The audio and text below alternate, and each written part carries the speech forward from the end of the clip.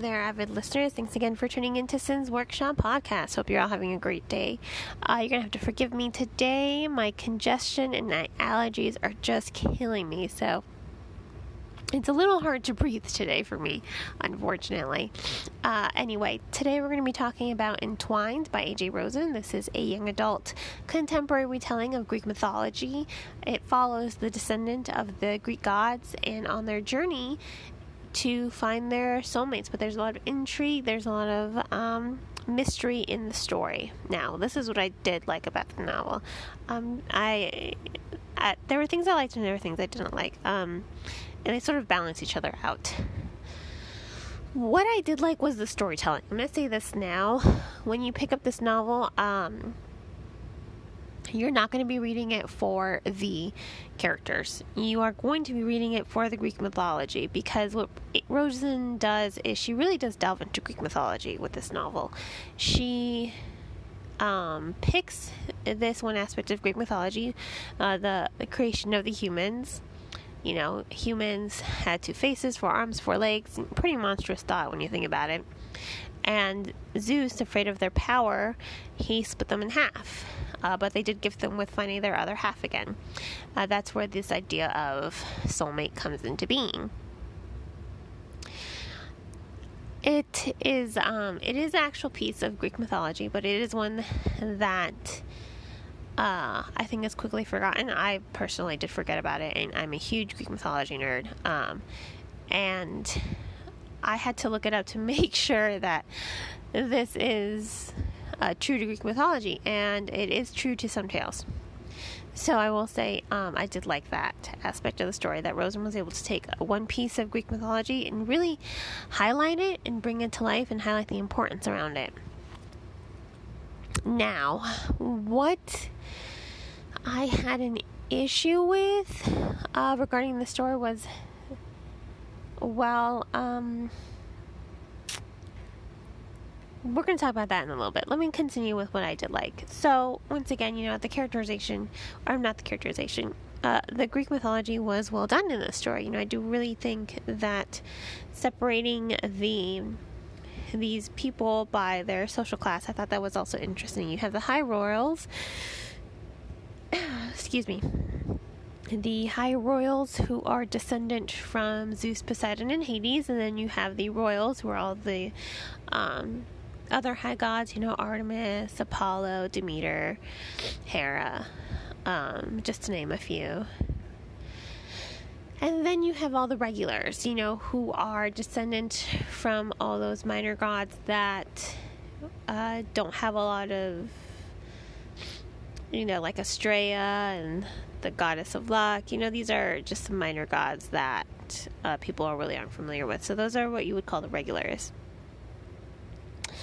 So this idea that every year, for about a month, they all get together for the young ones, when they come of age, what they're doing is they're awakening their power in order to seek out their soulmate. And so every year they get together to have a huge gathering full of a lot of Greek sports in order to find and connect with their soulmate. So I think that was really well done. I do think that was interesting, but there's also some more history to this. Hades' line has ultimately been exterminated, and Avery is a descendant of Hades. Now, I'm saying this because it's pretty obvious in the story. Once you read it, you're just like, she's totally Hades. He's not Hades' descendant, totally Hades' descendant. I don't think, if the author was trying to make it not so obvious, she failed in that respect. But I will say this, it being predictable didn't detract from the story, because you're kind of wondering, okay, she's a descendant of Hades. First, you're wondering, well, why doesn't she know this? Second, you're wondering, why is this faction after her? And third, you're wondering, well, why was she hidden? So there's a lot of intrigue in the, and I think that's very well done, because even though the story, it does lend itself to some predictability, it still doesn't detract from the overall mystery of the story, because what Rosen does is she does trickle in a lot of history here and there in order to keep the momentum of the story going forward. And that is something that I did like. I did like the Greek mythology once again. I did like the history. I liked the storytelling overall. I like this idea of soulmates. That was something, sorry, it's like so hard for me to just breathe. Oh, I hate my allergies. I don't know about you people, but I need like super extra strength allergy medication, and it doesn't always work, unfortunately. But neither here nor there. Anyway, that is something I did like from the story. I liked the storytelling. And when you read the story, you're not going to be reading it for the characters. And this is why. This is something I didn't like from the story. The characterization wasn't great. You have Avery. She pretty much has really weird relationships with a lot of people around her. Let me start with that. First of all, her parents are pretty much... I don't want to say neglectful, but they're just not there. Like, they care for her like she's an accessory, but not even like a good accessory. Just like, oh, it's you again. Go do this. They are pretty much, they seem so unattached to her.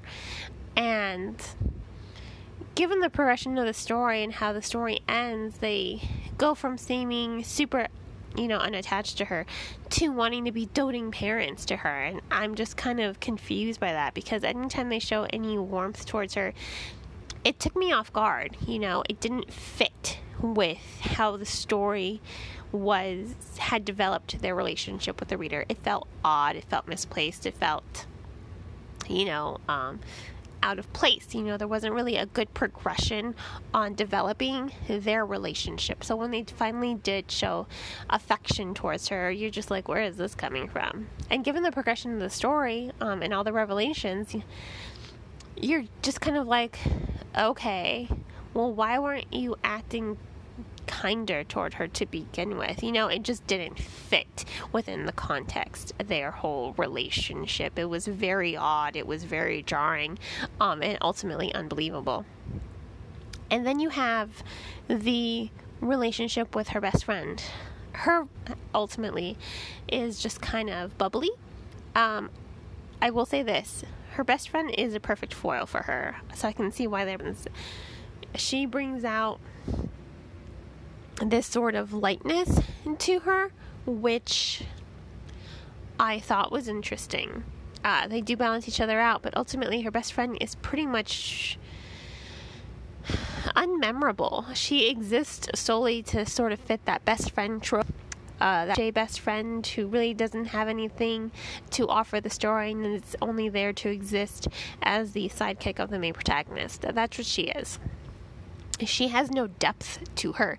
She has no inner conflict. She's very much just a name on the page.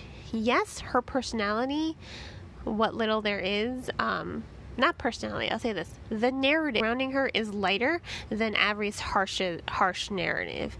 That's where the balance comes out, and that's how you can see it. Her tone is lighter. Avery's tone is very hard, it's very harsh, it's very just, oh, I hate the world, angsty. And then the tone surrounding her friend whenever she talks, it's more bubbly, it's lighter. But she's not memorable, unfortunately, and that is the fault of the story, because it's full of a lot of these relationships that are just not memorable. There's no depth to them. Now, that being said, there is one that the author did do well as far as the characterization goes. There is a love triangle in this story. I say that now because I know a lot of readers don't like love triangles. They are this cliche trope, and I totally get it. I'm not a big fan of love triangles myself. I think that they are occasionally kind of like this cop-out. However, that being said, they can be done well. This is a novel where they are done well, where they are not off-putting. I like a love triangle if it's written well, if there is a measure of depth to it. This is one. Avery is attracted to two boys, and they both are attracted to her as well, but it just doesn't come out of the blue. There is a development here between her and these two male characters on separate occasions. There is a connection growing. So it doesn't start out as this obvious kind of, oh, there's totally going to be a love triangle. It kind of does come out of the blue. But it fits within the context, within the development of the story and the development of the relationship between these characters. That is what makes it good. That's probably the saving grace of the novel, of the character side of the novel. This love triangle is the most in-depth exploration of it. As far as these characters go, this is where all of Rosen's, depth went. She really focused in on developing their relationship and how they all balance each other out. So that was promising. That was well done. Let me say that.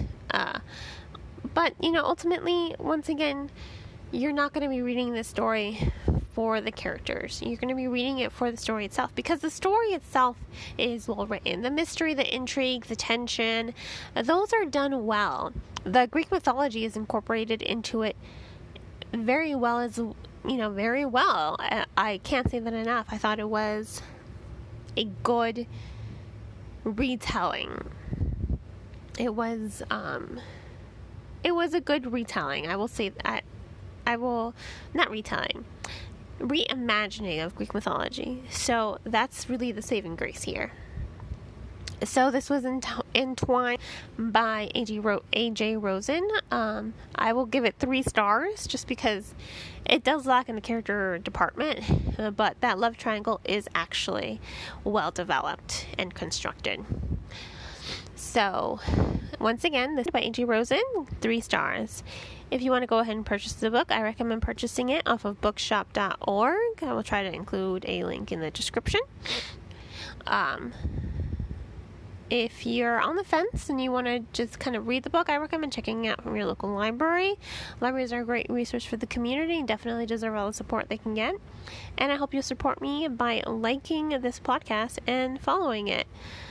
Hope you all have a great rest of your day, and as always, happy reading.